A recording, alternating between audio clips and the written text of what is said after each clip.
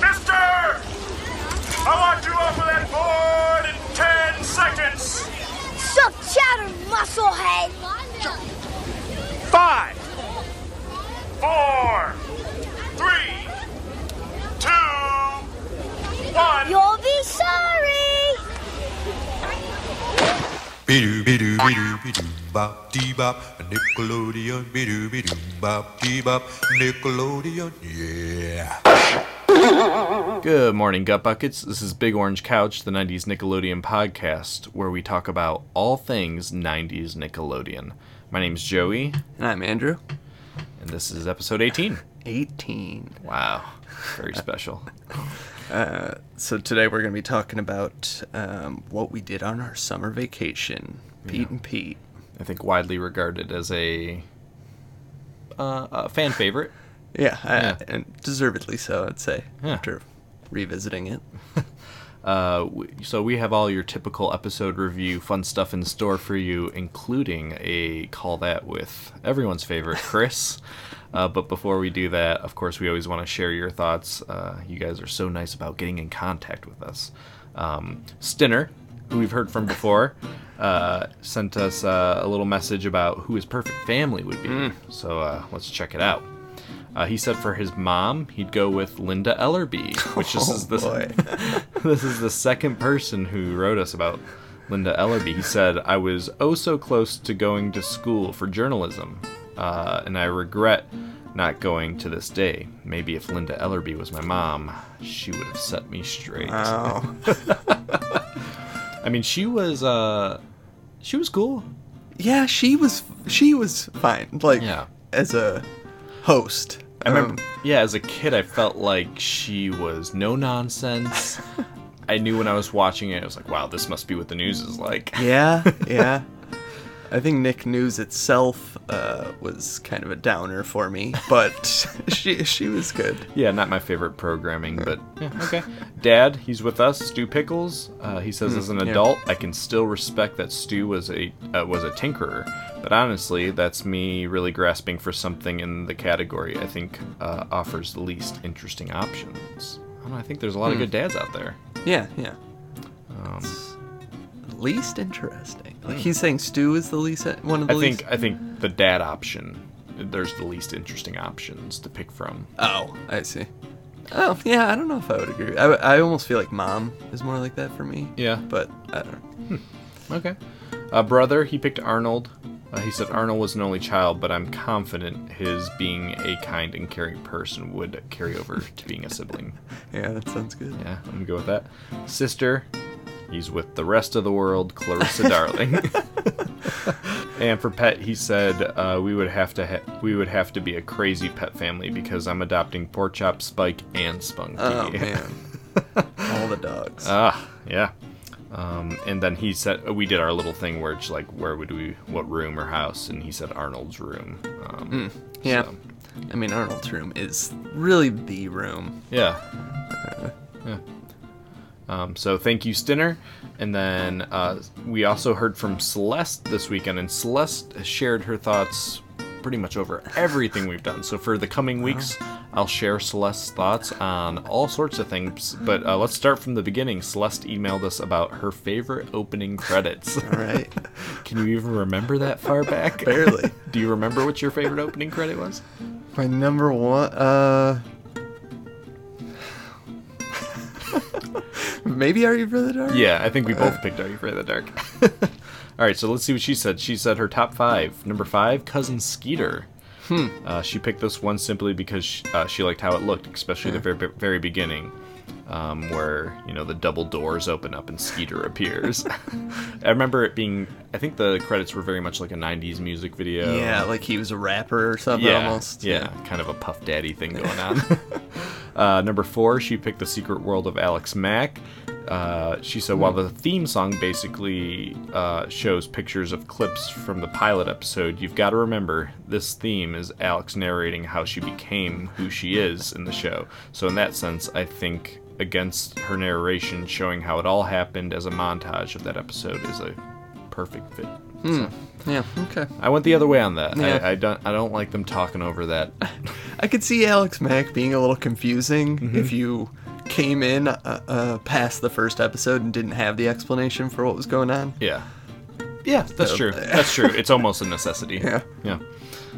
Number 3, she went Clarissa Explains It All. She says it's simple, but it's easy to follow. In a way, it's what I'd picture Doug's opening credits to be if Doug were a live action show. Oh, yeah, those are very similar openings. That's kind of an insightful thought, Yeah. Celeste. Number 2, Doug. Again, it's simple but easy to follow, and it fits right in with the simplistic theme song. You got a good picture of the characters, and she likes it. Yeah. And finally, number 1, Rugrats. Ooh. Not only is this my favorite show of all time, but the opening credits sets up the show just perfectly. The show is life from a baby's point of view, and the opening credits just does a beautiful job.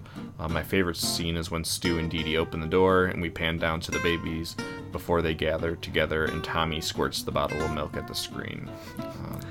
Yeah, we talked about that one. That is a really amazing one.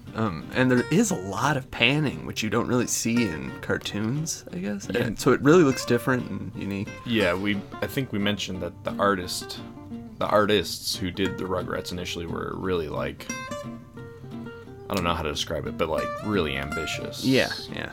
And went on to do other Big great stuff. things. Yeah.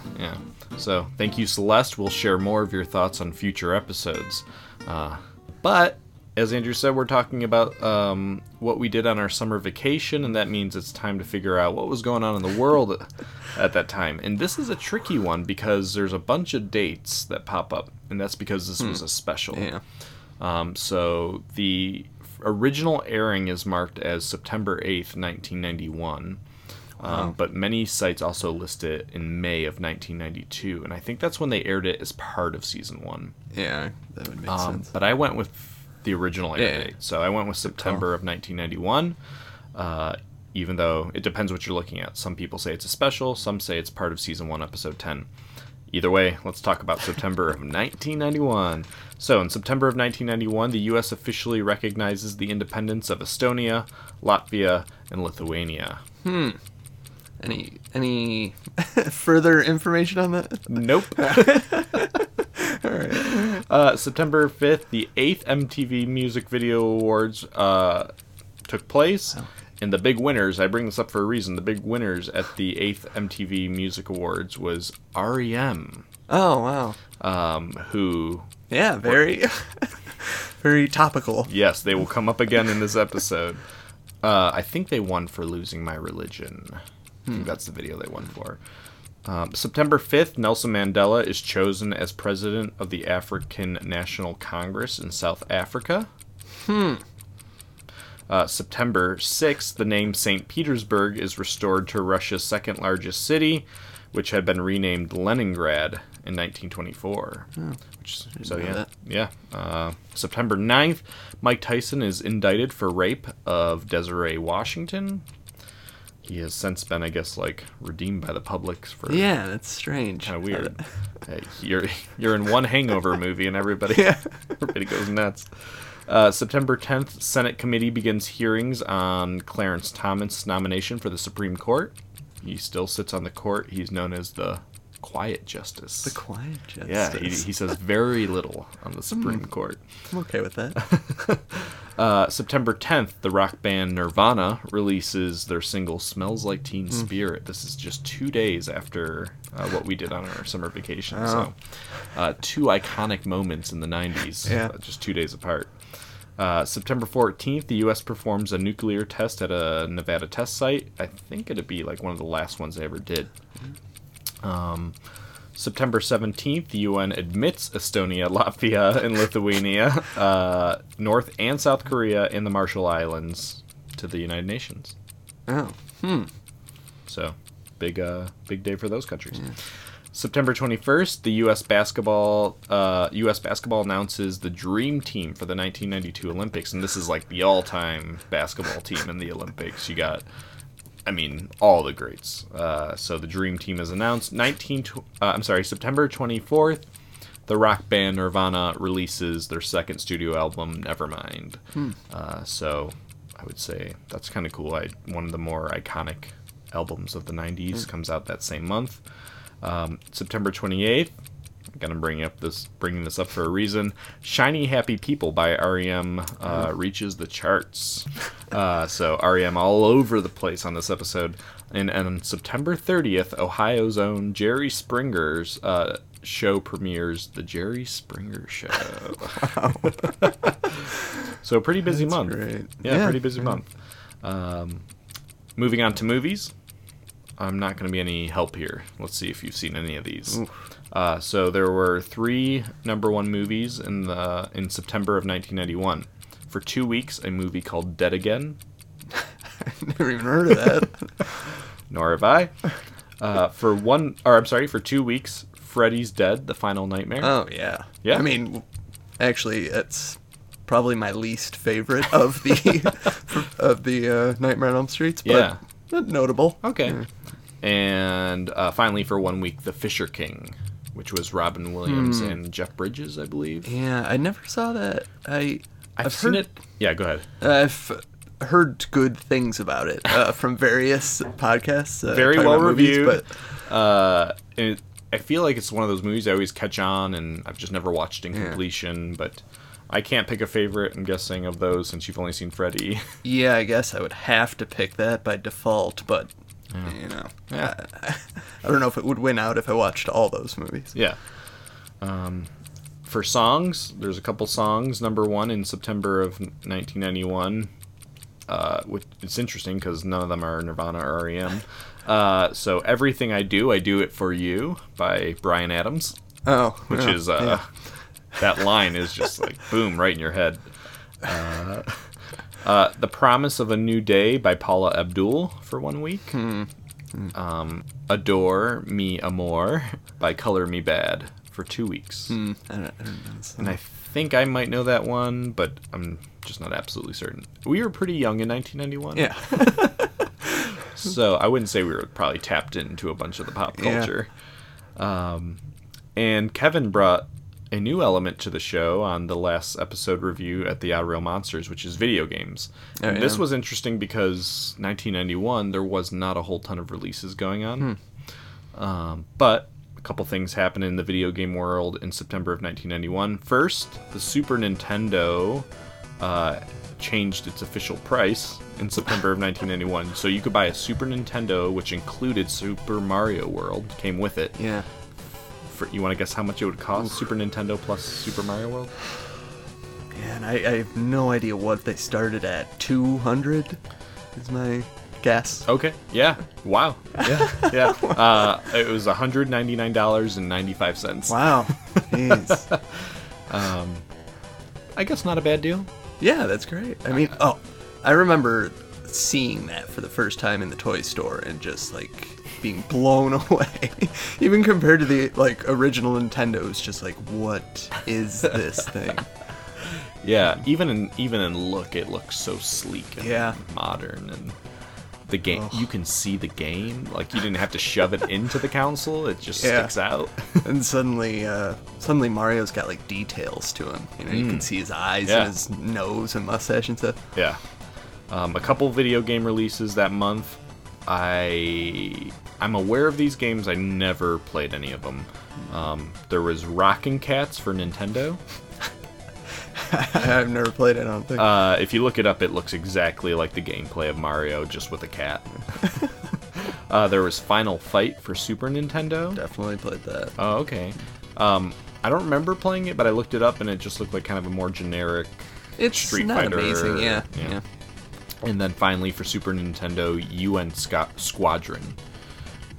Which, It's like a flight game. yeah, you're just flying around shooting stuff. Yeah. I don't think I played it. Yeah.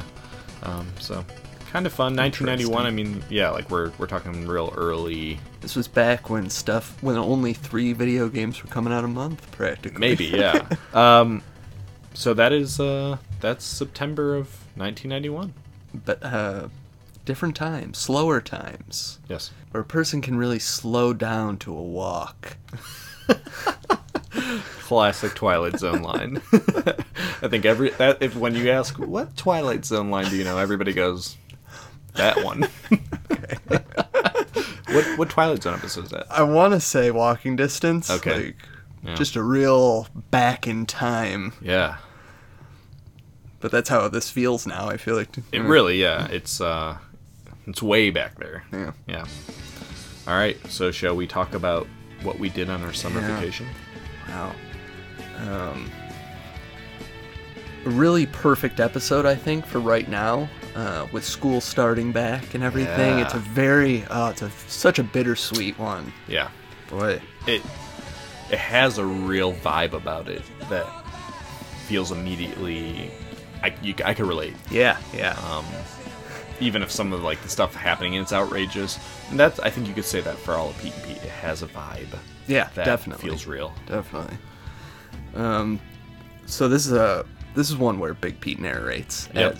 as he often does. Yep. And this made me suddenly, this episode in particular made me think, because they have clips of Big Pete, like talking about what's going on and Little Pete's with him. Yeah.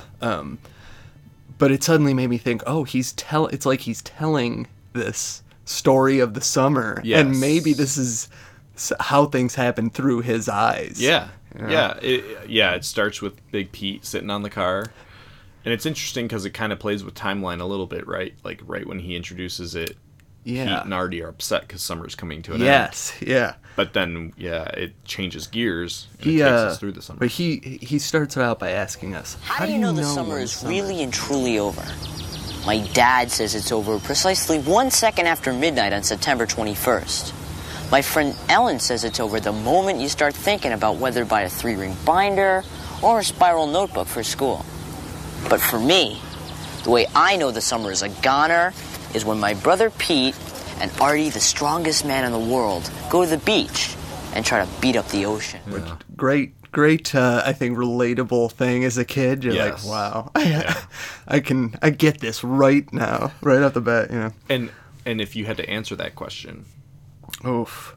for you as a kid, There's no question besides the about it. obvious of just like school starting. That's really the marker for me. Anything else was just, I was trying to grasp onto summer to the last dying seconds of it. you know? Yeah. So that last night, I guess, before Oh. school was just such a killer. Boy. It was that day before school starts it's its own real distinct thing. Yeah.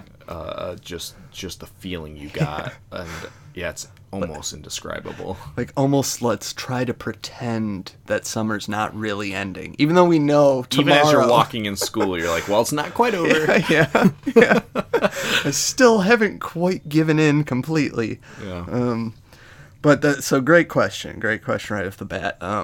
And Dad says that it's 1 second after midnight on September 21st, which, is good, but you're already in the swing of school. It's A very adult perspective, Yeah. which is you're not thinking about school anymore. So, like, technically summer's over then. the exact real moment. Yeah. Ellen says it's the moment when you start thinking about whether to buy a 3-ring binder or a spiral notebook for school, which Yeah. I like. Yeah. Buying school materials. Yeah. Yeah, it's over. Yeah. But Big Pete knows it's over when Little Pete and Artie go to the beach and try to beat up the ocean. Oh, man. And that, like, that stands out as, even watching it as an adult now, such a brilliant piece of Yeah. writing of... I don't know what it is about it, but it's so unique and comical of watching this kid and his superhero just beat the heck out of the water. Yeah. Kicking it. They've turned this, that fight to keep summer from ending into a real physical thing. Yeah. It's brilliant. And it's so perfect with that it's the ocean, because it's just like the number one impossible thing to stop. You couldn't possibly do anything about it. Yeah. It's just relentless. A true foe. Really brilliant, that moment. Yeah. And that takes place in like 1 second before the episode starts. Yeah. It's just, it's great. So when we come back, though, after this, Big Pete and Little Pete are looking at photos from the summer, kind of reminiscing about what happened. And the first one they look at, and which is Big Pete's first sign of summer starting, is Little Pete and Mort Mortensen, his friend, riding down the hill on ice blocks. Yeah, amazing. Which, What happened to Mort? you know, he's in one other episode, Nightcrawlers, I think he's in. Oh, I saw. okay. But yeah, he's in very few things. We'll come back to that. But great character. He seemed really silly. Yeah. Distinctive, like, he looks like a perfect friend for Little Pete. Yeah. I've never personally ridden an ice block, Yeah. but I always wanted to after this. It looked so fun, and I just didn't know, especially as a kid, like, how do you go about doing that, setting that up? Although, as kids, we still the same essence, which is like find the biggest hill or slope you can, and like I think for us there was a street that somewhat sloped, and we took skateboards and you just lay on your belly and you just see how fast you can go. And in retrospect, it's like, what were we doing? But yeah, it's just like the natural thing to do, which is, I want to go fast. Yeah. I think it happened once, and it not to get too far off topic, but it scares me just thinking about my face being that close to the ground. To the and concrete? Just a rock at any moment could smash it into the... Yeah. Anyway. But that's not what you're thinking. Pete and yeah, it's not what they're thinking. You gotta, you just gotta have fun. I mean, so some of the next signs that summer's starting are shadows getting shorter. Electricity gets louder. Killer bees arrive from the Yucatan Peninsula. And of course, the annual border dispute. I'm taking over your turf, Tubby! You'll have to kill me first. Between my dad and Mrs. Blowtard gets underway.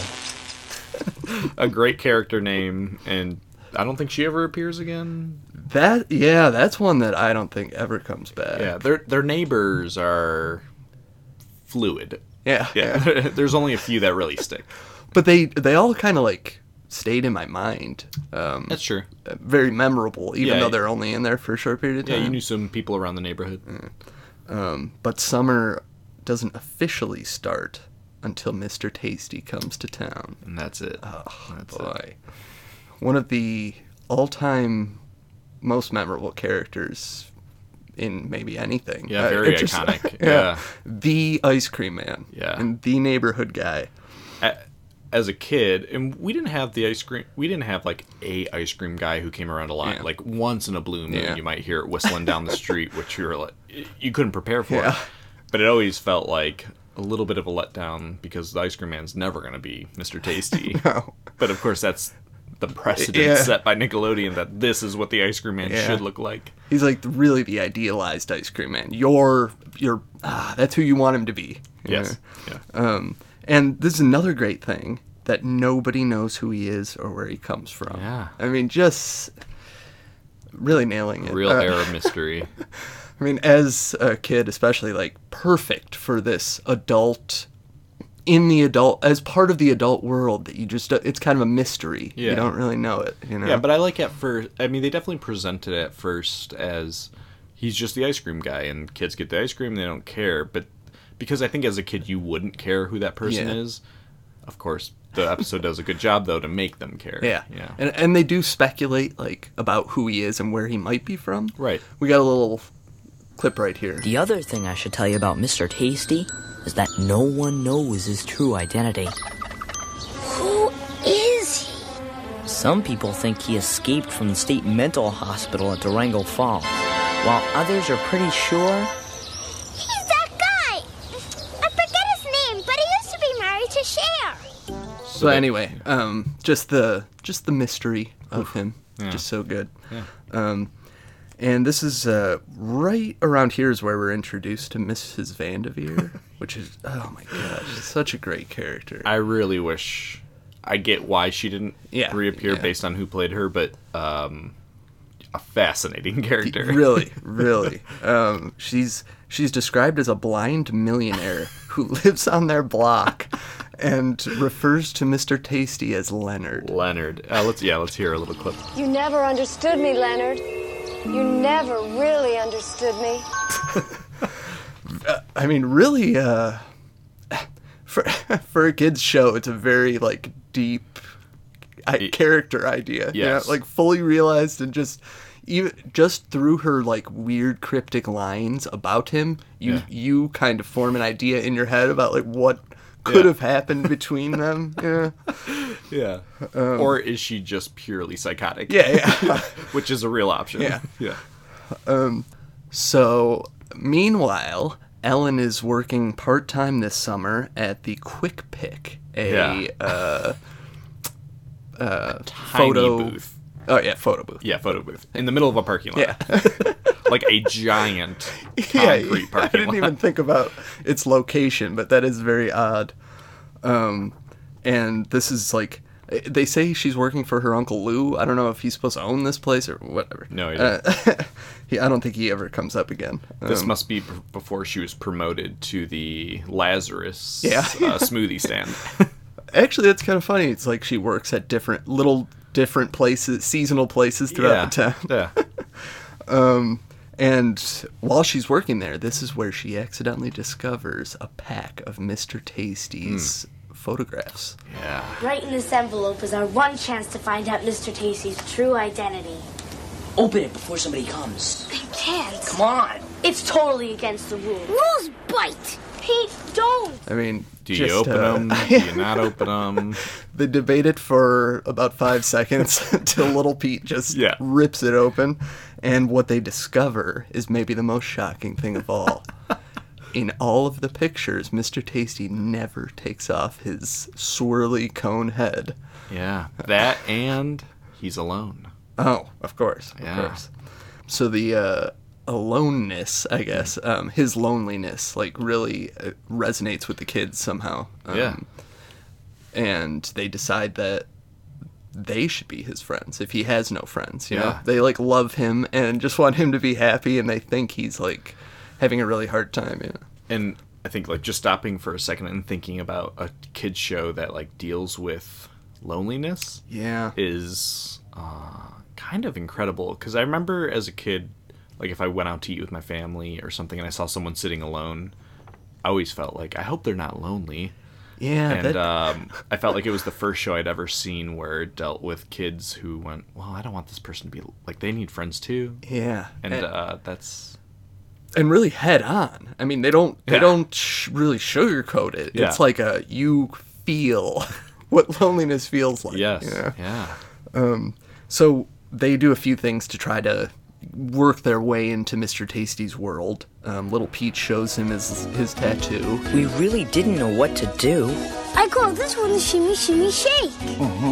And we really didn't know what to say. So, how fast does this baby go? But we tried our best to somehow make friends with the mysterious man behind the plastic mask. So, do you have a girlfriend? Sure, I got 49 of them. Let's see. There's the boomerang bar, the hydrogen pop, meringue kabang, blue tornado bar, chocolate thunder chunks. Yeah, this, lemon like, just this their version of what is adult small talk is pretty great. So they finally come to him together and ask him if he'll go trout fishing with them. Which I can't believe didn't work. Yeah.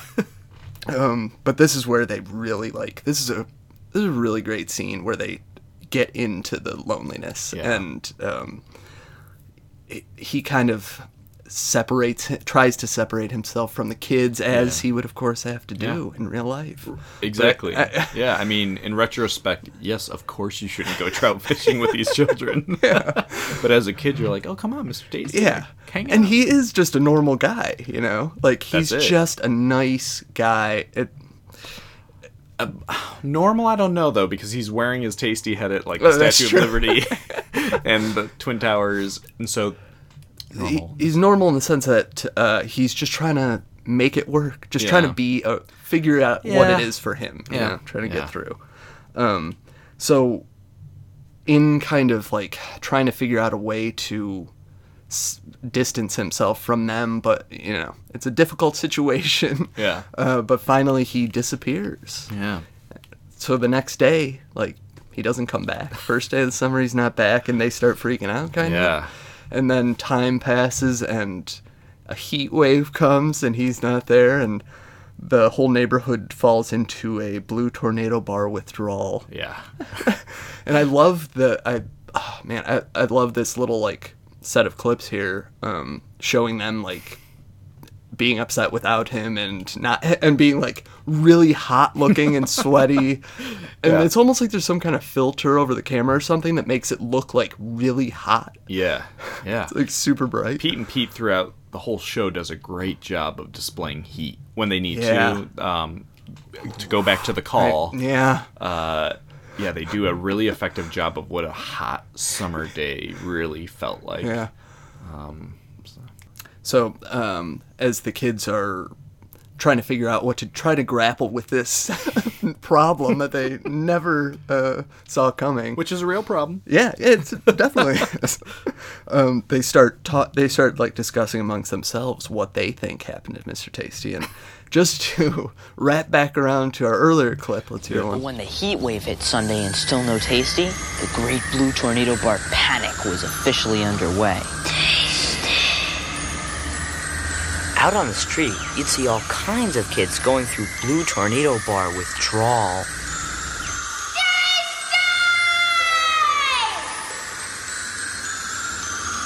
Tasty? I'll have 2 Blue Tornado Bars and a meringue bang for my sister Lucy. While some of us started hallucinating, other people just lost their mind. I didn't mean it, Leonard.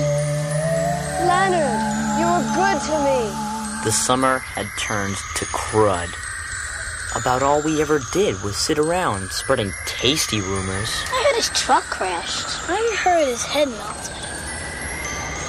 I heard he remarried Cher. So, another example of like Pete and Pete just really being just the writing, like tying everything back in, every little detail. So good.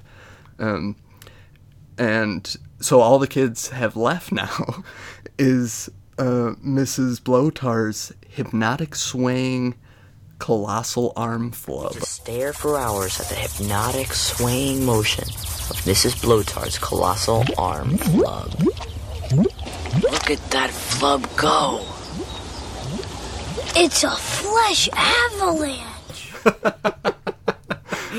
Oh boy. I mean, there's so much going on in this episode, even though it's like, it's really dialed in on what it's about. Yeah, these little details are just all over the place. Yeah, it's really incredible. This is a great, her arm, like, in the camera, and it's, like, in slow motion, shaking that bird seed or whatever. Really great moment. But this is where Artie comes in to save the day, finally. Interesting little side thing that happens here. Artie gets in a fight with the killer bees and finally climbs the water tower and to fight the queen bee. But while he's up there, he spots Mr. Tasty on the horizon. Did you catch how he describes this? This is one of my favorite. No, I don't think so. He describes it as a flash of white near the curve of the earth. Of course. This is an interesting little, like, side. It's almost like it's a weird little side story, but just for 30 seconds or whatever. You know? And they do that a lot with Artie, where, it feels like the stranger his story, even if it's totally non-related, the better. And it somehow, like, I think some shows tried to do this kind of thing, where they, like, try to shoehorn in a little extra story, but it often doesn't quite work. But somehow in this episode, every piece fits together. Pretty unbelievable. So Ellen, at this point, from the command post at the photo hut, pinpoints Mr. Tasty's coordinates to a stretch of interstate in northern Kentucky. And this is where the search begins. The kids decide that it's up to them to find Mr. Tasty. But before we begin that search, let's shall we hear some 90s Nickelodeon commercials? Let's visit the land of heavy metal with our most excellent cereal. Pass the gruel. Looks like a gruel duel, dude. Heinous display of manners. We've got a most excellent way to start your day or night. Bill and Ted's excellent cereal. Cinnamon oats with marshmallow notes. It's the most triumphant part of this complete breakfast. Awesome cereal duels. Who gets the last bowl? He does. Bill and Ted's excellent cereal. It's most excellent. You can't always count on your battery. But you can count on Mork. He's always supercharged. On Mork and Mindy, every weekday in Nickelodeon's O-Zone. You can't always count on the weather. But you can count on Hey Dude, where the sun always shines. Every weekday in Nickelodeon's O-Zone. Mork and Mindy and Hey Dude. Hour 1 of Nickelodeon's 3-hour O-Zone. Every weekday starting at 5, 4 Central. Count on it. Hey, I'm Russell, and I got Wayne here. What's up? And this new F1 race for Game Boy. Up to 4 guys can play each other at the same time. Whoa, major crash! Use the turbo, man. Number 3's dusting him. This guy's got his own race. Whoa, right! In his own screen and his very own view of the race. No, he's come quick. I don't know what Wayne said was... I don't know what he said. Anyway, 4-player adapter things included. F1 race for Game Boy from Nintendo. Round up your posse and check it out. Right. Ooh, good ones. Tasty. Just really solidifying the mood. Yeah. So Ellen starts tracking Mr. Tasty now from the command booth by taking other people's pictures from apparently around the country, and and while the Pete's put up missing posters. Yeah. To try to get somebody to call in. And here's an interesting thing. I mean, I was going to bring it up later, but might as well talk about it now.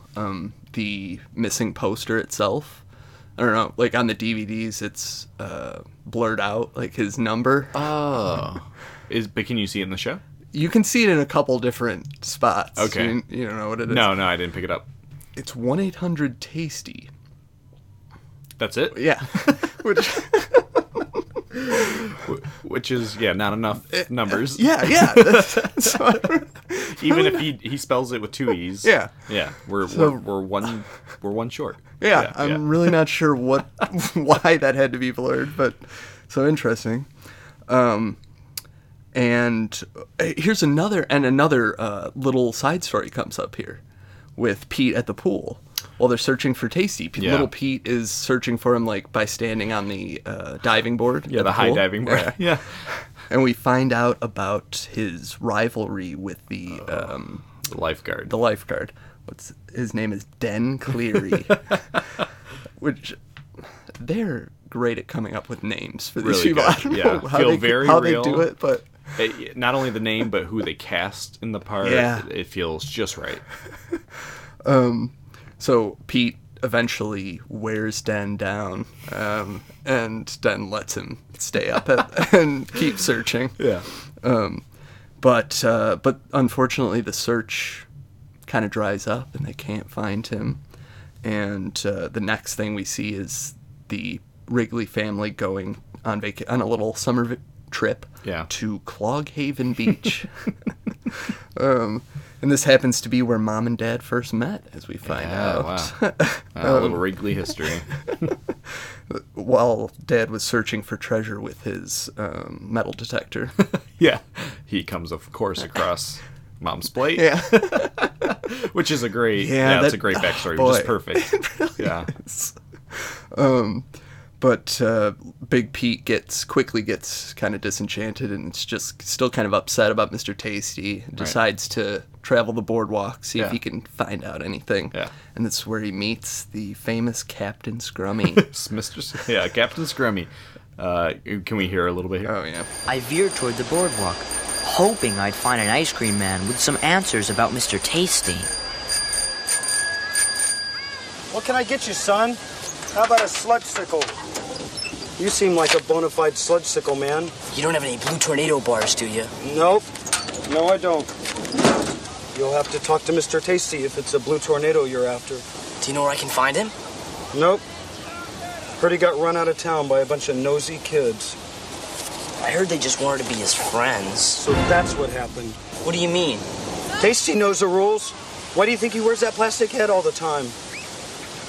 To keep kids like you from asking too many personal questions. Why? What are you guys so afraid of? Look, aren't we here on the first hot day of every summer? Aren't we? Don't we carry 49 different flavorific flavors, including pineapple flirt? What else do you want from us? So that sludge sickle has stuck in my mind since then. Great, yeah. Really great. I don't know. It's a great visual name. Oh, so anyway, Big Pete kind of gets turned away by Scrummy. Right. Scrummy has a great whole little monologue. Yeah, you definitely get a sense that Scrummy knows. I mean, listen, all ice cream men know each other. He knows what's going on with Tasty, but it's not for the Pete's to know. Yeah. And it's almost like Scrummy is like, you can almost create a backstory for him in your head where he's the like disenchanted ice cream man. Yeah. Like he knows how things go, knows how the world works, and this is where he's ended up. Yeah, if anything, this is where Tasty is headed to if these kids persist. Yeah. So finally before they leave the beach, Dad discovers something with his metal detector. Hey, we got something here, something big. Come here, come on. Oh, hey, I think it's like an Oldsmobile, like a Delta 88 or maybe a Cutlass Supreme.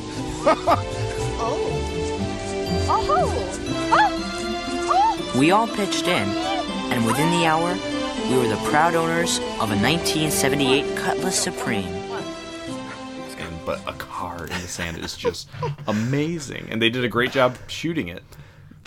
I was thinking that while I was watching it, but this is like one of my favorite moments of anything ever. I love that whole idea, it's unbeatable, really. Yeah, it's beautiful. And when they drive off, you see sand falling off, like even the tires, like they must have spread the sand out all over. Just, really well done. Gosh. Really well done. It's just such a moment as a kid of like representing like how you felt kind of like when you were doing these things, like if you were metal detecting or something, just the idea of that hope that something, maybe something great could happen. Yes, and it does in this case, So they drive the car home, which is great. It's very roomy, as they say. And the kids get home, and the summer is drawing to an end. Yeah. They feel it coming, and they're kind of giving up on Tasty at this point. They're ripping down the signs. Yeah. And just when they've completely given up hope, somebody knocks on the window of the photo booth, and it's Mr. Tasty. Yeah. He's back. Of course, he wants his photos. Yeah, he came back to pick up his photos, which he's apparently been, I don't know, mailing to the photo booth this whole time. Mr. Tasty's back, but he tells them that he has to go. It's the end of the summer, and there's just no more room for him. We missed you, Mr. Tasty. Please, don't say that. But why is it so terrible? Because every year on this day, the summer ends, and I always have to say goodbye. It's hard enough without having you kiddos missing me. Then don't go. I have to, Pete. I'm an ice cream man. I am what the summer is. Fireflies, thunderstorms, butt sweat on the car seat. And when it all goes, I have to go with it. Couldn't you just stay a little bit longer? Well, I'll tell you what. There's a little daylight left. What do you say you kiddos help me wax the Tasty-mobile? Didn't you say that was a one-man job? Not anymore. Again, it's like so outside the bounds of what a kid show need. There's no obligation for a kid show to be this good. Yeah. But they were just a little better than they had to be. And it really creates that, like, it really brings up these feelings, at least for me, that were like really kind of complex and adult feelings and ideas almost at the time. Like a kid almost shouldn't, or at least it seemed like the idea at the time was like a kid shouldn't face feeling bad about the summer ending, and like it was just like we should just gloss over this, but Pete like gives it to you more straight. of a brutal reality of like, things have to end, this too shall pass. Yes, I mean, this not this episode deals with loneliness, it deals with like the finality of many things. So, but for one last little moment, I guess, Tasty kind of gives in and lets them help him wax the Tasty Mobile. Yeah. And they have a really, really wonderful like little montage here of them having fun waxing and washing the truck. Yeah. And all together with Mr. Tasty. Right. Like, it's just a great time. Yeah. What better way to end the summer? Yeah. And you see you kind of get the idea that the sun's like going down at this point. And Right. oh man, and they get one picture with Mr. Tasty. They ask, can we get a picture? And he puts it up right where he can see it inside the truck. Yeah. Man. I don't know. This ending is just so perfect to me. It's unbelievable. Shot really. beautifully. Yeah. Like that shot of the rear view mirror. I was gonna bring that up. So good. It's like your from Mr. Tasty's perspective, looking at the kids driving away. Yep, they're waving. Oh man. And, and it's like distorted kind of because it's in the mirror. Yeah. And oh my gosh. And Big Pete has a really great ending line. I guess we better just listen. No one knows who he is or where he comes from, and probably no one ever will. I guess some things are supposed to stay a mystery. All we know is that he's more than just an ice cream man. We're more than just his customers. When it comes to people missing you, it's really not that terrible at all. Folks, it doesn't get much better than that. Really. This episode just I don't even know how to sum up my feelings about it. It's like just a very strong, like, emotional episode. Yeah, it does many things. It does many things. It addresses many different, things going on in kids' lives, but it does all of them perfectly. Yeah. It doesn't skimp. And as always, Pete and Pete doesn't try to water down the point. Yeah. And just give it to kids straight. And I love that. And it's still relatable now. Like, watching this today, right. I felt, as emotional about it as I did back then. Yeah. It was really well done. All right. So that is what we did on our summer vacation. So let's move along. Okay. Hi, this is bios, trivia, ratings, and stray observations. All right, so as always, we'll start with bios. Yeah, a lot of good characters in this one. Start off with Mort Mortensen. Great, just solid friend character. I loved it. He's played by Carlton Beaner. And he didn't do much, but he was on The Cosby Show around the same time. Okay. Let's see, Miss Vanderveer. Yeah. Two big cameos in this episode. Incredible. Kate Pearson of B-52's fame. Yep. She was also in the Flintstones movie. Talked about that a couple weeks ago. Yeah. And as well as Flight of the Conchords and Portlandia. Oh, yeah. I didn't know about I guess I didn't realize Flight of the Conchords, but yeah, I remember her from Portlandia.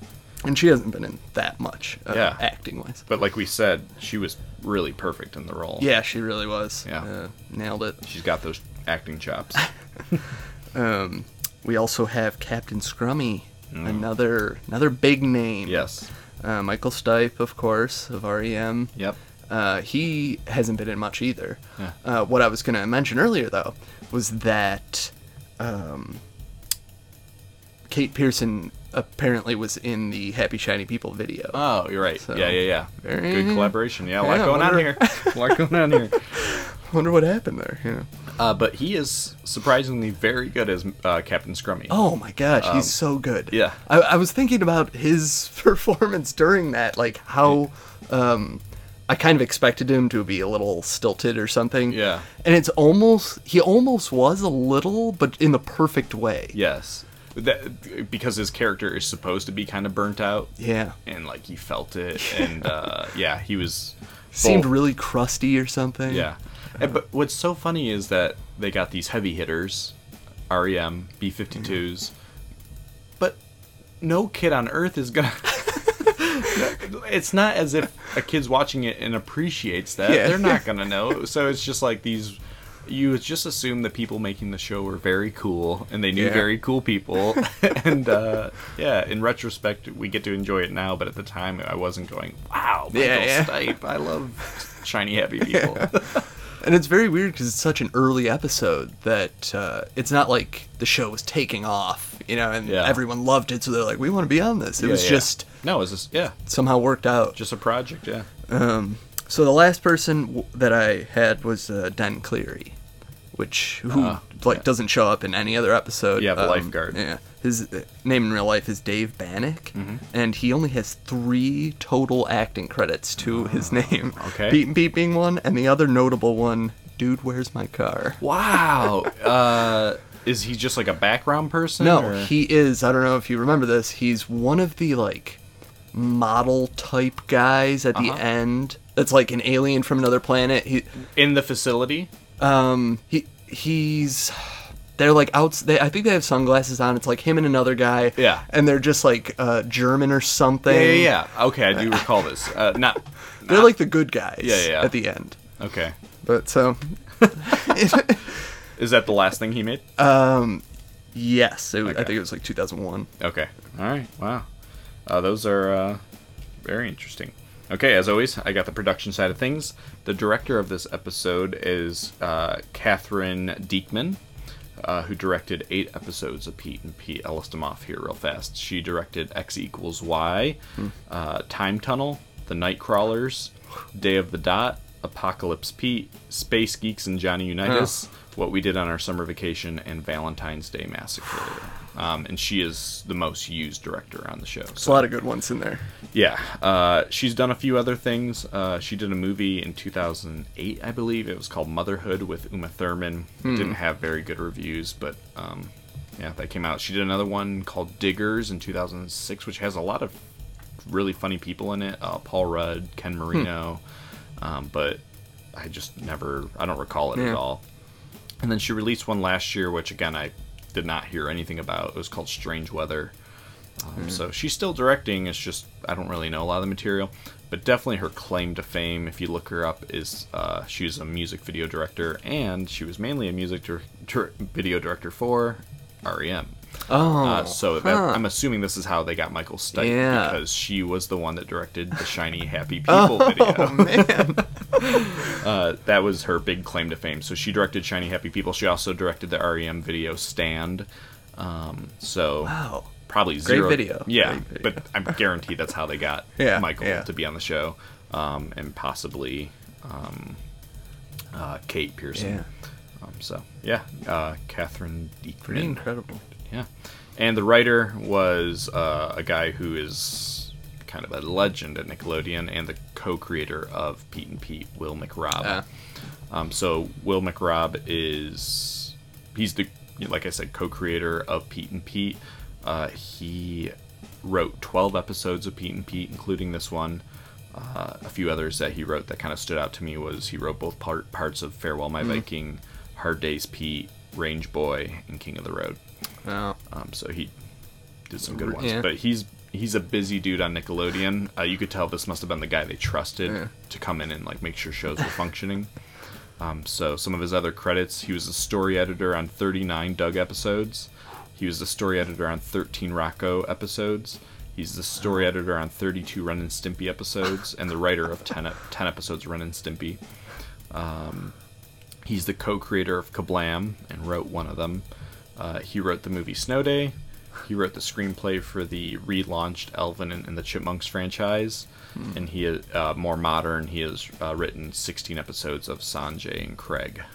So he's really impressive. Yeah. Okay. Yeah. Pretty much had his hands in everything good happening at Nickelodeon in the 90s. So good that's stuff. that's a little of the bios. Let's move on to trivia. So just a little trivia. I saw, or saw online. It says, although the identity of the character himself is never revealed, the actor inside Mr. Tasty Suit is Toby Huss, who of course plays Artie. So Toby had double roles in the episode, both Tasty and Artie. Just noting, there are a bunch of great music in the episode. We hear Polaris, of course, which is the Pete and Pete house band. Magnetic Fields show up in the episode. Circuit Diagram, who... this song shows up all over the place. I'll play it here.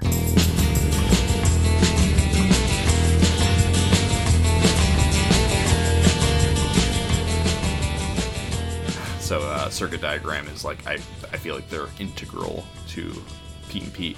And there's also another band called Poi Dog Pondering, which they use in the episode. Couple things to add to that. Yeah. Just to note, the Polaris songs that I noticed, at least, were everywhere, and she is staggering. Yeah. And that, like, toward the end of the episode, it's like they got down to just the whistling in that, and it really is perfect for that moment, that final moment, that, like, solitary whistle sound. Yes. Oh my gosh. It's really good. I agree. And there's also a song by the Gothic Archies. Oh, yeah. Your Long White Fingers, which is I think shows up a lot. Yeah. Throughout the episodes. Yes. Really good one. Cool. So, stray observations. Okay. There's a ton. I'll give you a couple, and then we'll... yeah. At the beginning, I noticed Artie's swimsuit. I don't know if you took note of that, but it's like just a swimsuit version of his normal getup. Okay. So it just kind of made me laugh. Yeah. Big Pete introduces himself and Little Pete at the beginning of the episode. Oh, okay. Which I guess would make sense for the specials since it's not very a early series. one. Yeah. A couple other recognizable neighborhood kids that don't have any line, or one of them talks, but we see them later as Clem and Natasha. Oh, okay. They show up later. I think all the other kids in the episode were, besides Mort, were just like background characters that we don't see again. Right. But, yeah. Did you notice what tattoo Pete had on his back? And to my knowledge, we never see again. Huh. No. You see it when he's on the diving board. Pete on his back has a giant tattoo of a ship, just like almost like a pirate-looking ship. Huh. Yeah. That's weird. I didn't notice that. Let's see what else. Did you notice at the beginning of the episode, of course, the famous license plate of the dad from King of the Road? It's not in the episode. Of course, in that episode, it's King of Frode. Yeah. Did you happen to see what the license plate on this car was? No. Nothing memorable. It was KZR 158, but I just thought it was funny that, I don't know, the car's sitting in the driveway. Yeah. Not the license plate we know. That's another thing. I guess they're sitting on the car that they dig up. That they would have found at the beach, right? Yeah. Which matches pretty much the car you see throughout the series, like a station wagon type thing, Really great. Did you take note of what Little Pete is doing underwater when they do a little flashback of Den yelling at him? Is he eating a burger? He's eating a cheeseburger, and in his other hand, he seems to have like a miniature briefcase. Nice touch. Yeah. Did you, let's see, take note of like the jumps that Pete took each day to wear down Dunclear? I mean, I remember Cannonball. No, what else? No, I didn't. I mean, not the number of jumps. Oh, I got the number. Oh, okay. 269. Oh, yeah. Yeah. That's the exact number it took to defeat Dunclear. Yeah, the breaking point. Did you note the options for things you could get at the Tasty truck? Yeah. Okay, Oh, yeah. what do you got? I have Boomerang Bar, Hydrogen Bar, Meringue Kabang, Blue Tornado Bar, Chocolate Thunder Chunks, Lemon Licky Nubs, Orange Splurto Sticks, Blueberry Blowtorch, and then the final ones were just from Captain Scrummy. Yeah. Those were the Sludge-sicle and Pineapple Blurt. Yeah, Pineapple Blurt, that one, yeah. Very good, yeah. Very Really good. great names. I mean, Yeah. 10 of those just... Yeah. Where does Ellen have to go to the bathroom when she's working at the Quick Picks booth? I don't know. It's a little bit of a trick question. She can't. Oh, There's no bathroom, yeah. so she just has to hold it the whole time. Of course. Okay, did you catch how many photos Pete were looking at that documented their whole summer? No. 653. Wow. That is a lot of photos for the summer. Yeah. Let's see. What about Mort? What does he do? Do you remember to try to give himself an edge in the race? Didn't catch it. Oh man, he shaves off all of his body hair to cut down on wind resistance. Right. Yeah. Yeah. To catch how many flavors total there are available? Outside of what you named, no. I mean, a number? I didn't know. No, 49 total flavors. Oh, yeah. I did. I remember hearing that now, yeah. What does Pete use to catch trout? Dynamite. Yep. So Pete mentions there's a plan F at the pool in order to get the lifeguard to give up. Do you remember what plan F is? It seems to be just they both run and jump off the diving board. It's funny you mentioned that. That was a weird line there that sounded like it was dubbed in later. Just to, I don't know what the deal was. Yeah. What does Mr. Tasty wish the flame on the Statue of Liberty was? Oh, a blue tornado bar. Give me a break. Such a great image. Yeah. All right, I think my toughest. Oof. Okay. All right. Okay. When they get to the beach, there's rules and regulations at the beach. There's a sign saying what they can and cannot do. Did you catch which the rules are? I didn't. All right. The rules are no glass allowed on the beach, no ball playing on the beach, no dogs on the beach, no unlawful undressing, no alcoholic beverages. You must place all aluminum cans in a proper trash facility. So I don't even. Was that on a sign or something? Right when they get to Clog Haven, there's a sign. It has all the rules. It's real fast. I totally missed that. But I do have one more thing. Okay. Did you might have caught this. It's pretty clear. What Dad was doing when he met their mother, besides metal detector? Yeah. What his situation was as a person. Not fresh off the top of my head. He was 22. Fresh out of the army, broke and out of his mind. Perfect. Yeah. Cool. All right. Anything else? Those are all the ones I had. Yeah, that was it for me. Cool. So finally, ratings. Quick recap. IMDb has this at a 9.1, which is the highest rated episode if you consider it part of the first season. Not the highest rated episode of the series, though. Yeah. TV.com had it at an 8.9 out of 10. So what is your Krebs score for... For me, this is a no-brainer. Yeah. It's a 5 out of 5. Perfect Krebs star score. Yeah. Go ahead.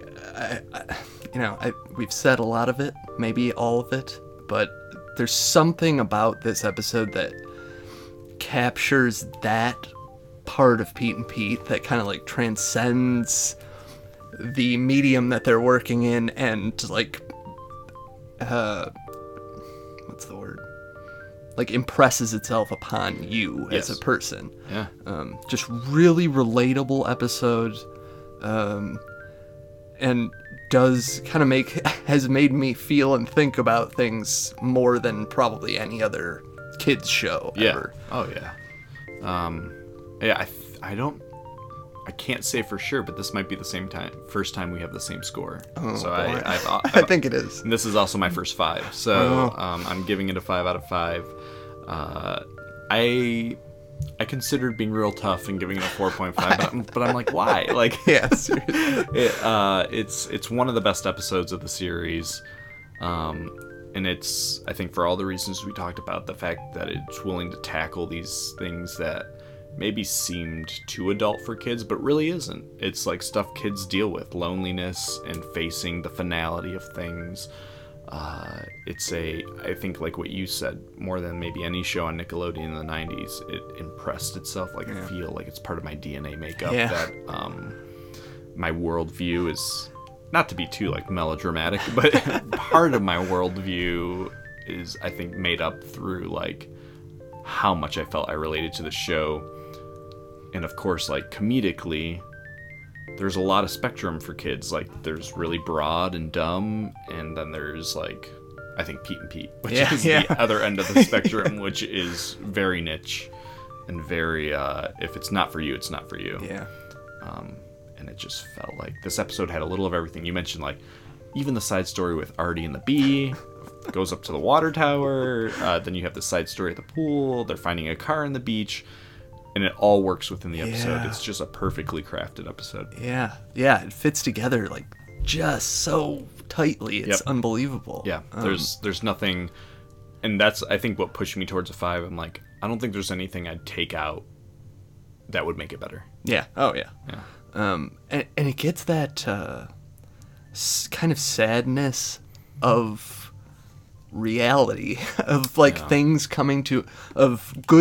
coming to an end, but it still has that like touch of hope in there all the time. Absolutely.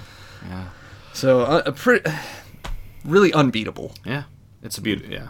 It's a beaut. But we'd also like to get Chris's thoughts on the episode, and I'm sure all of you would as well. So that means it's a time for an all new segment of Call That.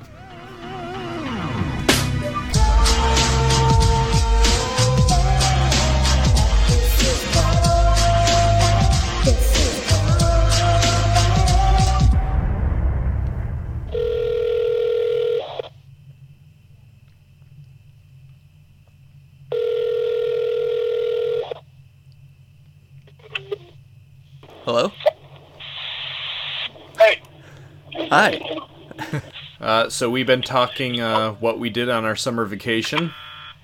And I think we're both thrilled to hear your take on it. Oh, great. Yeah. Well, I'm thrilled to give it as per usual. Well, let's hear it. Let's have it. So, we're just cutting to it. Okay. Well, we've been talking. Well, I happen to have watched that episode today. Wow. Yeah. So it's fresh on my mind. Nice. That's just the way we want it.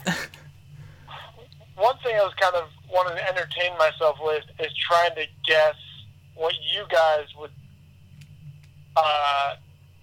describe, or what you guys would tell or ask each other in the trivia and stray observations. I don't know if you've done that yet. Yeah, we've done that. There's a lot. So yeah, there's so many things in this episode. So I just kind of want to guess some of the things that you guys said. Can I try that? Yeah. The book Ellen was reading at in the beginning at the photo booth. No, we didn't do that one. Yeah. Do you want to know it? Yeah. Oh yeah. Oh yeah.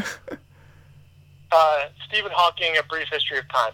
Wow, that's great. That's really interesting. Notable title. Yeah. What was the top number of jumps that Little Pete jumped off the diving board in a single day to upset Mr. Den Cleary?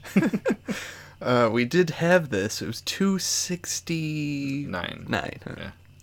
Yep. Yeah. I knew that you guys would have that one. I feel pretty good about guessing that one. That's pretty obscure. We're sucker for numbers. Yeah. Where did the the Wrigleys go on their honeymoon? Cloghaven? No, they met at Cloghaven. Oh. Man, I don't know. Yeah, we may have missed it. They went to the Hoover Dam. Oh, yeah. Yeah, great call. Wow, yeah. Yeah. Nice catch. Interesting. There's lots of good words and names in this. Yeah, there really are. episode. Yeah, we talked about like how good they are at naming characters and how well the actors fit with those names. Oh yeah, Den Cleary is so good. I love and Mrs. Botard with the arms. Yeah, the arm flap. Yeah. And Splankton, wasn't that the name of the pool? Oh man, I think we may have missed that one too. Jeez. Okay, so last question is, what was the car that they unearthed? That was a 1978 Cutlass Supreme. You bet. With a radio. Oh, And windows. Yeah, spacious, right? Yeah. Okay, and my one bit of trivia is that when Big Pete is narrating and Ellen's trying to figure out where Mr. Tasty's going to be, he says that she does a series of trigonomic calculations. Trigonomic is not a word. It's trigonometric. Man, all right. Well, you'll have to tweet at Will McRobb. And yeah, I will tweet at Will McRobb one of these days. That's sloppy writing. Also, just a side note, I don't know, you know how like you hear or you start thinking about like a TV show or something and you kind of like pick up some vocabulary in that? Yeah. I've been really trying to make excelente work. It's really awkward, but I think that I'm going to stick with it. Yeah. But in this episode, Little Pete says boffo, and I really like that too. Yeah, that's a good that one is too. great. Yeah. Boffo. Yeah, stick with excelente. Don't give up on it. Yeah, I'm gonna stick with excelente. You gotta commit to it though, you know. You can't say excelente. You gotta say excelente. Yeah, you really gotta Yeah, nail you gotta it. put a little sauce on it. Okay, so those are the things that I just had to talk about. Cool. So as for the episode itself, it's great. It's great. I maintain the theory that I had as a kid, though, that, like, what if Mr. Tasty is just, like, a pedophile, and, like, he can't reveal himself to the children? Well, that has occurred to me in the back of my mind, but I think they try really hard to make that not the case in the show. Like, every time... Yeah. I think their interactions are, like, really kind of genuine feeling and, like, believable. Yeah. It never occurred to me for a But second. His initial is so, like, intense that it just seems bigger than just this, holding to the code of the ice cream guy. But it's really the kids who, like, want to be friends with him, and he's the one trying to, like, distance himself. Yeah, because he's a pedophile and he's court-ordered to, Oh my God. All right. I don't like it, but I'll accept that. Well, I mean, I think that this is further cemented by, there's a dude, I don't know if you remember this guy, Joey, maybe you know where I'm going, that we went to college with. Yeah, I know exactly who was also an ice cream man. Yep. Who, like, never told anyone his real name. Yeah, very unsavory. Very, very strange dude. Very strange dude. Yeah, like, definitely off kilter. And, yeah, and like, was definitely way older than us. He was definitely in his, like, mid-30s, hanging out at college parties. Yeah. And he seemed very much like Mr. Tasty, totally above board, like, very friendly, did not seem creepy necessarily in any way, like, almost, like, weirdly, like, nice. But still a little off. There's something off about him, and I I mean, I've done some investigating, and I don't want to, get too far into this, but I think that there's something to this. Okay. Well, I don't think that condemns Mr. Tasty, but all right. And to Mr. It does not. Even if Mr. But I just wanted. Even if Mr. Tasty. There's some ambiguity. Yeah, I agree with that, but I think the episode does go out to kind of show like he doesn't have an interest in like hanging out with these kids. And Captain Scrummy makes that clear that like you kids actually need to like lay off. They know their place. Yeah. Oh yeah, I mean that guy seems like a real stand-up guy you want to take advice from. Hey, I'll take advice from Michael Stipe. I'd take advice from Michael Stipe any day of the week. Yeah, I know. Well, he killed it. He killed that role. He did. Yeah, he did. Yeah. But as a postmodern viewer, I reserve the right to distance the text from its authorial intention. You do. Okay. Yeah. So I'm just reading the text as text, bringing to it, and also as an astute reader, and a highly educated astute reader, I hold my right to think that Mr. Dixie from the show Pete and Pete might be a pedophile. All right, you're on record. Okay, so I'll cut to the chase. I know all you're really asking for is for me to give you a simple number. Well, no. Well, you could give us a number, but we want to know the reasoning and the insight. Okay, so I've been thinking about this one. Oh. Ultimately, I am going to give this episode 4 Krebs stars. Okay. All right. Just so you know, we both Andrew and I gave it a 5. It's the first time that's happened. I totally anticipated that, and I really thought about it. I mean, because our Pete and Pete discussion last time got so heated about, it not being a 5 for Joey and like what counts as, a truly classic Pete and Pete episode. So I was pretty much just thinking about the successes of this episode to me versus the successes of what's that other one, the 4th of July one? What's it called? Grounded for Life. Grounded for Life. Okay, so ultimately, in my opinion, they're both really good. And like a good episode of Pete and Pete is better than anything else on Nickelodeon to me. Yeah. But this one was so surreal and strange that like while at the end I felt like kind of touched because they kind of try and make it sentimental. It was only sentimental to me in the sort of strange way if I continued to believe in this sort of like strange universe in which the ice cream man is actually this really important figure in childhood and that I can believe this story. But the thing about Grounded for Life, or whatever you just said to call the episode, to me is like it was absurd, but then I didn't even have to suspend my disbelief by the end because I genuinely felt patriotic. Like, there was something about that episode that, like, it wasn't even funny or, like, cool in, like, a weird universe kind of way. Yeah. Like, it cut through that for me and, like, just made me feel really good. Yeah. Whereas this one, I still had to, like, sort of be invested in the world of the episode.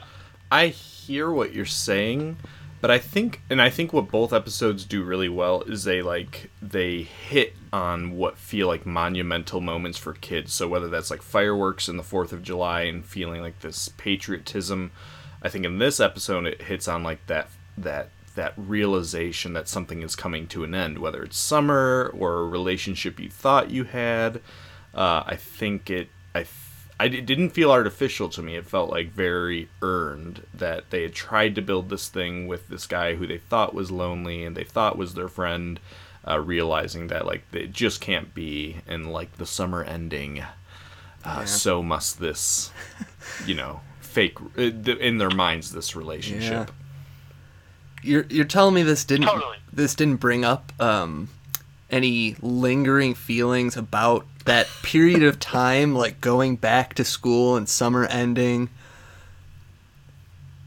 I mean, there are definitely moments where it did, but I think another way of putting it is, like, the plot for this episode is also, like, a very conventional, like, at its basic structural, like, backbone is a really, I feel like, in the handbook of kids' TV show plots, you know, that you, like, think that about, like, relationships between people. I feel like there's a lot of examples of this, like, oh, I thought I was, like, I didn't understand this person, and I was looking for them to be this person, but they were actually this person, and I was too busy wanting them to be what I wanted them to be to not let them be who they wanted to be. Well, there's nothing wrong with that. It's a classic. It's awesome, and they do a really good job of that. But, like, there are moments in the episode where I was reminded that this was an episode made for kids in a way that, like, alienated me for, like, seconds. Yeah. Just seconds at a time. I mean, we're talking about, like, tiny parts. I can actually, I think I know exactly what you're talking about, and I think this is more a symptom of the specials, where I think they were making, because it wasn't originally part of the seasons, this episode was a special, and I think maybe part of that was, like, they were, you know, aspiring to become a series show, and so I think they still understood, like, maybe they had to throw in those, like, moments that seem more like kiddie. You know what I mean? Yeah. Because I think I can relate to what you're saying about the episode, that there are some, like, moments that feel a little different than the rest of the series, and I think it could be attributed to the fact that it was one of the specials. Because I think Valentine's Day Massacre does that a little bit too, where it's like, it feels like Pete and Pete, but it also feels like more of a special. So I don't know. Man, this is where there's no doubt that there's no way that there's any better insight on the adventures of Pete and Pete in the whole podcast universe. You're getting it right here. This is the top. It start and ends here.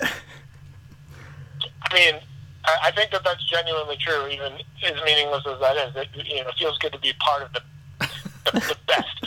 Yeah, of something. Yeah. However minute. Oh man. Yeah, no, that's a totally good point. Yeah. The thing that I almost wanted to give it 4.5 on was just the sort of, like, names and like just, like, funny words in the episode. I mean, some of my favorite things, like when they're, like, tracking where Mr. Casey's going, and Little Pete's like, Tacoma, of course. You can figure it out. Like, there's some logic to the rat, and also, like, the dad's, who I always forget his name, Don. That he thought that they were going to find Spanish doubloons. I mean, just, like, totally thoughtful, random, could have said anything else. Like, I don't know, I love that stuff, and this is an episode that really did a good job with just the weird kind of phrases and words and names in it. Yeah, for sure. Agreed. Does Den Cleary appear in any other episodes? He does not. Oh man, that's such a good name. Andrew does point out that the actor did appear in Dude, Where's My Car? Oh, I was interested in the Pete's friend. Mortensen? Oh, Mort. Sorry. Mort. Yeah. Mort Mortensen? Yeah, he wasn't in much, but he was on the Cosby Show, like, right around this time. Yeah. And so he also changed his name, so it's kind of hard to track him down. And he's not credited on this episode, which is weird, because he's in this episode more than he's in, I feel like, a lot of he's in, like, 4 episodes or something. I feel like he's in this episode quite a bit. He does have a couple prominent scenes in this, and Nightcrawlers is the other one that I remember him from. I didn't know if he was in more than those, though. Yeah, so he's credited on those. So I saw which ones on IMDb he was credited on, but he wasn't credited on this one. And it turns out, I don't know if you guys know this, but the name Mortensen is also a crazy name, but it's also the name of, like, a real and famous person. No, Who is it? There's like some like big, super rich CEO. He's like, you know, in the top whatever. Like he's like in the top 100 richest people in America, and his name is Morgan. Would he have been in the 90s? Could this be purposeful? That's what I was trying to figure out, but I had to actually do real work, so I stopped my search. Oh boy, real work. I'm in the parking lot of the grocery store. I've got to get my cats some cat food. Priorities. Yeah. Pete and cat food. I'm good. This is real world stuff. Yeah, the cat food's not for me. All American guy. I got a haircut today too. Jeez. Wow. It's a busy day. I'm real American today. Yeah. Well, any other lingering thoughts? You know, I'm sure there are, but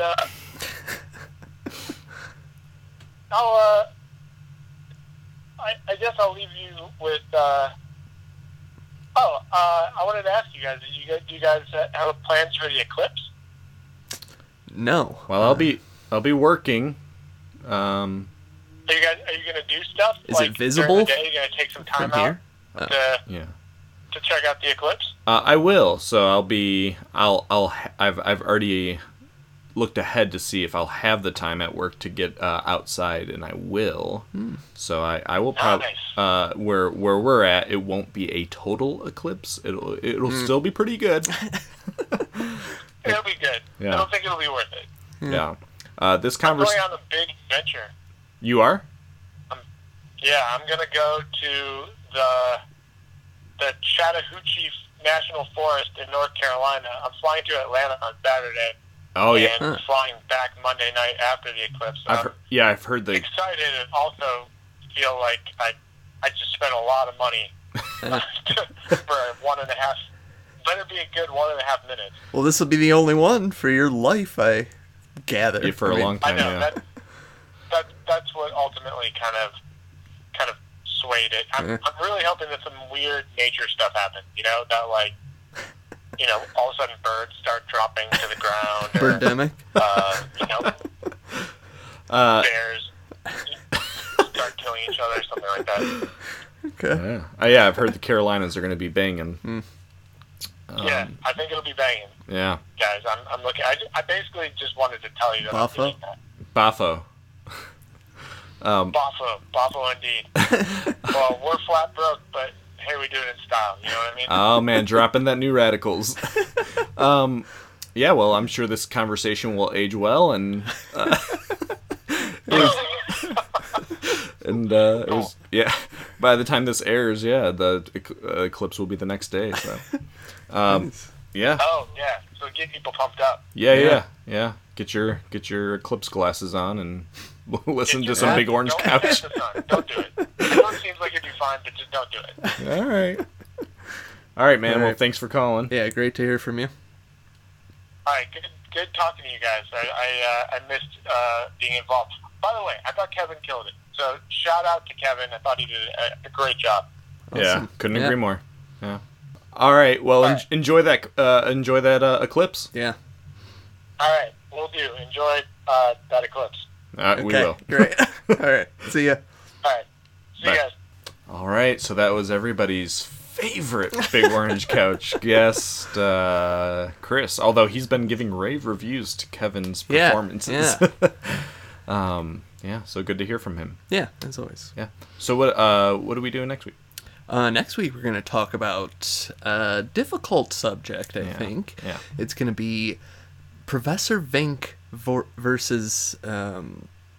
Sardo?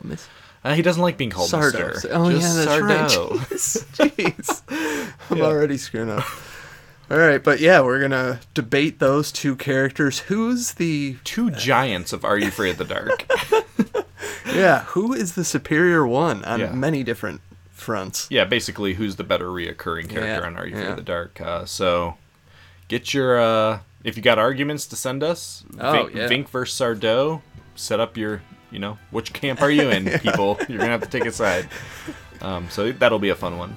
In the meantime, if you want to get a hold of us, we're on Twitter at BOC Podcasts, as in Big Orange Couch. We are also on Instagram now at Orange Couch Podcast. Thanks for following if you have. We are on Facebook, and we are up to 14 followers. Wow. We should have. We forgot to thank Chris. Yeah. And of course, you can email us at orangecouchpodcast@gmail.com. And you can listen to us on Podbean and iTunes, and you can listen. If you're so inclined, leave us a review on iTunes. That's really helpful. Big shout out to our newest reviewer on iTunes, Galosi, who also sent us questions last week on the listener topics, but he had some really kind thoughts. So it's really helpful. It's appreciated. I think it helps both of us. And yeah. People are listening. For sure. Yeah, that's nice. Yeah. All right. Get your Vink and Sardo hats on. Next week's going to be a good one. Yeah. Until then. Shining happy